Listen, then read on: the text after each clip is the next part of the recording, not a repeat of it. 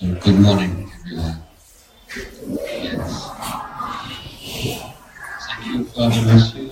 Thank you, the staff, and to all of you here today for offering myself and my group such a warm welcome. So I would like to say a few words about inner peace. This is obviously a topic which is very close to my heart. I have been living in the jungles and forests and quiet places in Thailand now for more than 40 years.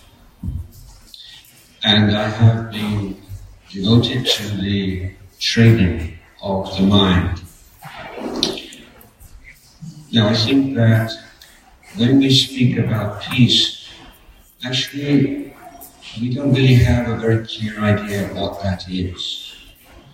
And so one of the main reasons that so few people really have direct experience of peace is they don't know what it is and they don't know how to find it.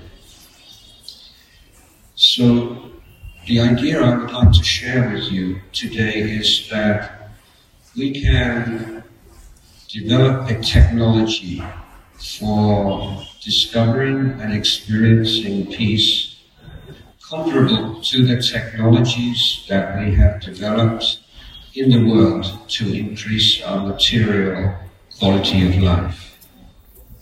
Of course, the inner quality of life is not something that can be produced by some material technology like a computer.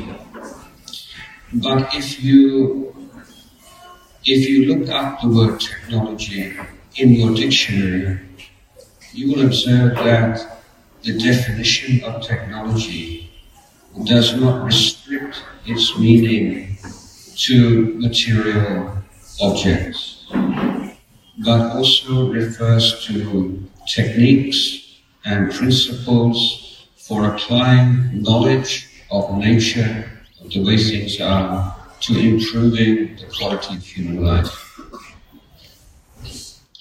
So, in the search for truth and the search for peace, we find that these are actually one and the same thing. But the quality that we need to develop, firstly and most importantly, is mindfulness, developing observation skills. Because if we want to find peace in our life, we have to conduct an examination of all of the qualities that prevent peace from arising. There was a famous occasion in Italy when the great artist Michelangelo was asked about one of his most famous sculptures. It's a rearing horse, and it's made just out of one block of stone. And someone asked Michelangelo, how could you sculpt this horse that looks so alive from a block, just an ordinary rock? And he replied, I did not sculpt the horse. All I did was removed all the parts of the rock that were not the horse. So I like this saying very much, because in the search for peace, the most important effort is to understand and remove all the obstacles to peace that we create ourselves, moment by moment, because we do not understand ourselves, because we do not give the time to look inside and understand ourselves. There is a story about a foolish man, and he was standing in the middle of the road under the light, looking here and looking there, and somebody came up to him and said, what are you doing? He said, I am looking for my keys. And they said, oh, we'll help you. Where did you think you dropped them? He said, I dropped them in the garden. He said, well, why are you looking for your keys in the road? He said, because it is very bright here. It's very dark in the garden. Very difficult to look for something in the garden. And of course he said, well, even if it's very bright, the keys are not here. They're in the garden. And the keys to peace and happiness we can find inside ourselves, not outside ourselves. But we have to apply technology. We have to be systematic. It's not that there is one thing called agitation and confusion and one thing called peace, and we have to turn our back on the confusion and look for the peace somewhere else. We find the peace by understanding the nature of our mind, by looking within. This is what meditation means. It means giving your life some quality time. Rather than being a student or a daughter or a son or a this or a that, you just come back to your nature. Basically, there is the body and the mind. And you need to study your body and study your mind, not as philosophy, not as psychology, not as biology, but as direct experience. What it really feels like right now to be a human being. What is happiness? What is pain? What is suffering? What is the relationship between pain and suffering? One mathematician who was a Buddhist, he came up with a formula. He said, pain multiplied by the desire to get rid of pain is suffering. So I don't have time to leave this for your homework to see whether you agree with it or not. So when we look inside, what we find is it's so difficult. Our mind is like a monkey. It's jumping here and jumping there all the time. So we have to develop some stability. This is one of the first things that we need. Clarity of mind, stability of mind, and contentment. Interest in looking at your mind provides contentment. So, first thing is some real interest in what does it mean to be a human being? What is my experience of pleasure and pain and happiness and suffering? And how can I train my mind to reduce the causes of suffering and to increase the causes of happiness? This is something we all as human beings have a capacity for. But we're so interested in the world outside ourselves that we don't give any time to the world inside ourselves. We all know, every religion tells us that true happiness lies within. And we say, yes, we agree, but we do not take that belief and then apply ourselves systematically to try to discover this inner peace. In meditation, there are so many different techniques, but the underlying principle is you put your mind on one thing. And for instance, many people use the breathing because this is completely neutral, doesn't belong to any religion. Your breath comes in, your breath comes out. It's part of being a human being.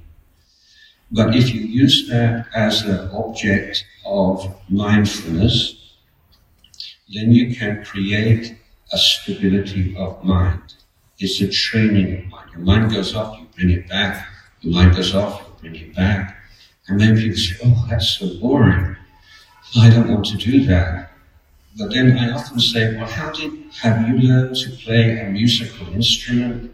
Have you learned any skill at all which did not require some very hard work at the beginning, on the very basic? If you want to play the piano, you have to know where the white notes and the black notes and so on and so forth. So it is quite difficult in the beginning. But you can see some progress. And so one of the analogies to explain this is a tap. If you turn on a tap, just just a little bit, and you get a drip of water. Just drip, drip, drip, like this. Maybe turn on the tap a little bit more, and it's drip, drip, drip, drip. And if you turn on the tap fully, you get a flow of water. So when you begin to meditate, the meditation, the awareness that you want, the clarity of mind you want, is like the drip. It's drip, drip. You practice a little bit more, drip, drip, drip, and eventually you get a flow of awareness. This is what we call samadhi. So this is the first stage of meditation, to create this clear, stable mind. And when your mind becomes clear and stable, it feels really good. There is a new kind of happiness that you experience that is not dependent on seeing interesting things or hearing things, but it just is a natural expression of the mind with awareness. And this will give you great confidence to carry on. Now, as you progress, then your understanding of yourself and your mind changes. And of course, I don't have time to give a long discourse today, but I will give one more analogy to give you an idea. If you look at the sky, so there's the sky, and there are all those things in the sky.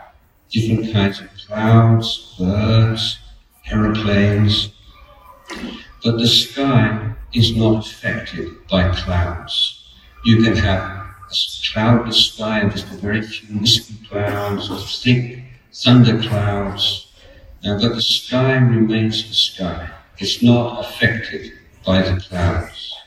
There may be birds, there may be aeroplanes. All these things are arising, passing away, passing through the sky, but at the same time, there is a sense that the sky is unaffected by them.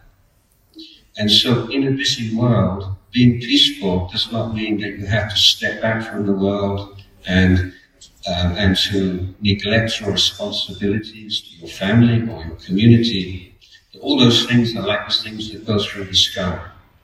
But at the same time, you can just shift your focus from all of the moving things and responsibilities and all the things you have to do in your life, and just change your focus to the sky. Your mind can be like the sky. And this is the peace that you can realize even while you're studying hard, or you're following your profession in the future, or leading your family life. We have great capacity.